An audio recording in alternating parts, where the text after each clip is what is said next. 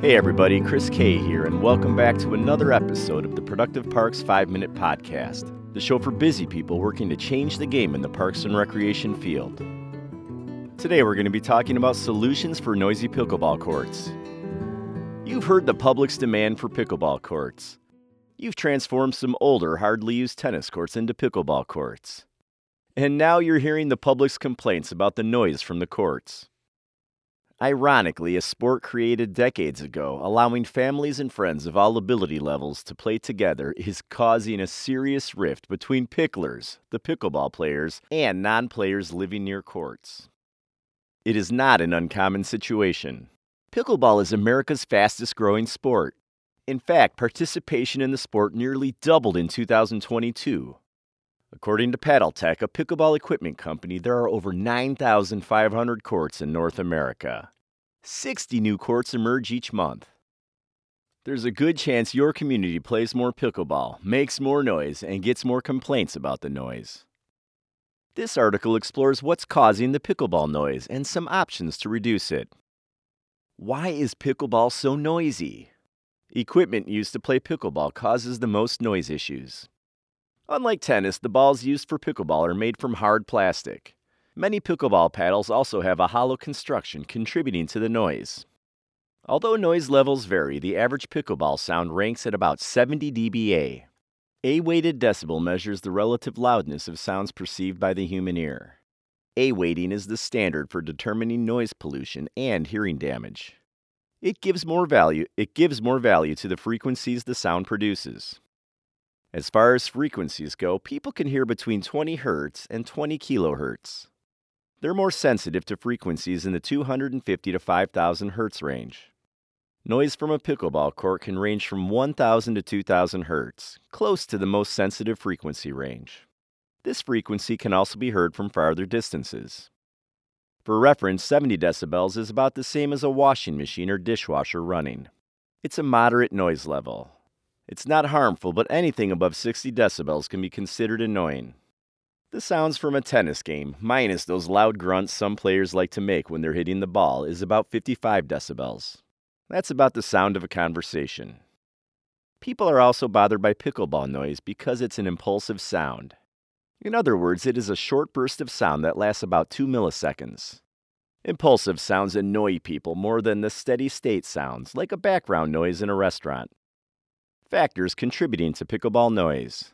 It's not just the ball and the paddle causing the noise complaints. Here are a few other factors that may be contributing to the noise problem. Court surface. Many pickleball courts are repurposed tennis courts made out of concrete or asphalt. These hard surfaces amplify the sound of the ball bouncing off the ground. Players' abilities. Higher skilled players make more noise. The ball moves faster, gets hit harder, and pops louder. Pickleball's popularity. It's a trending sport that people of all ability levels can play. And there are some very passionate enthusiasts for the sport, which could lead to more crowd noise during games. More players in the same space. Pickleball courts are smaller than tennis courts. If you include a tennis court's runoff areas, you can fit 4 pickleball courts in a standard tennis court. The area's additional players in proximity make it a louder sport. The smaller courts also create more constant noise. Nearby environment. Buildings and other nearby structures can amplify the pickleball court noise and make it travel further. All these factors should be considered when assessing the noise levels and determining the best solutions to please the picklers and their detractors. Current solutions for less pickleball noise. Here are a few options to help reduce pickleball noise. While, as of now, none of these alone may be a perfect solution, but they can help with the problem. Your best option: planning ahead. Probably the best solution, and the one most won't want to hear if they're already getting an earful of pickleball noise complaints, is planning ahead. If your agency creates a new pickleball court, the placement and materials used can prevent potential problems reasonably effectively. Build courts at least 500 feet from any bordering residences. Noise decreases about 58 dBA 400 feet from a court. The orientation of the courts also makes a difference. Also, more noise travels from the end of the pickleball courts compared to the sides. Choosing a court surface made from rubber or foam can also minimize the sound of the ball bouncing. Constructing the court with noise barriers can also significantly reduce the noise. We'll discuss this next. Now, many agencies don't have the luxury of choosing a new location to build brand new courts with sound dampening walls and surfacing.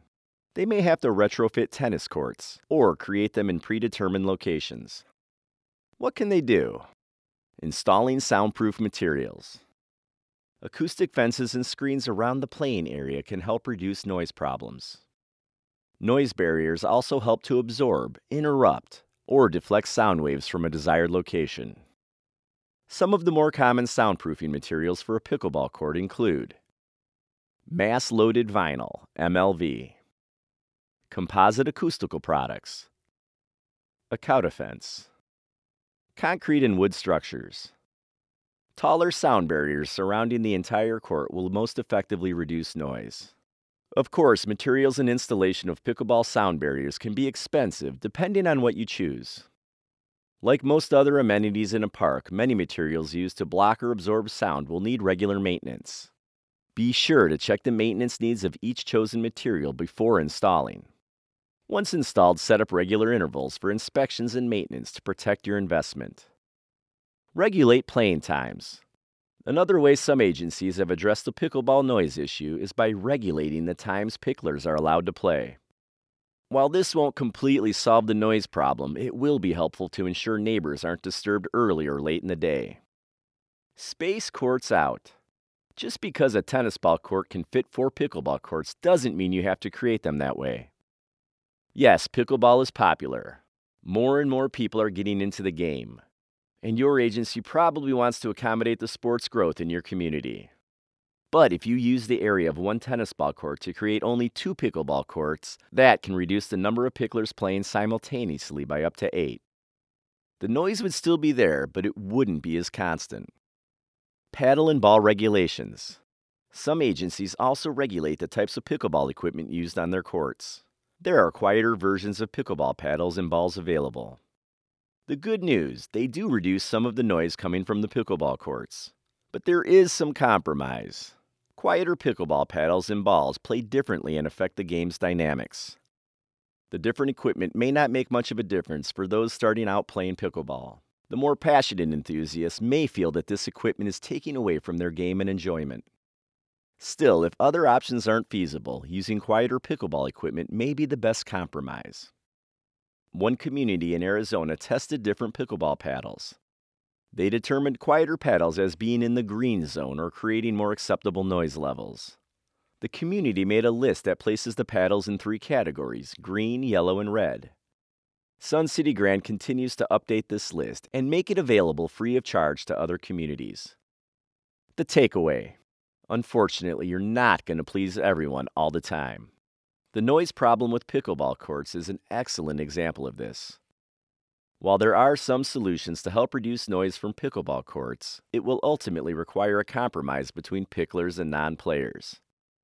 The maintenance team can be a valuable part of this compromise by ensuring noise-reducing efforts are working their best.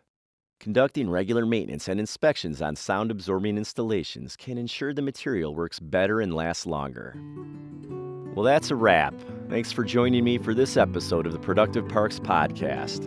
Remember to tune in each week for more tips on how to make your agency more productive.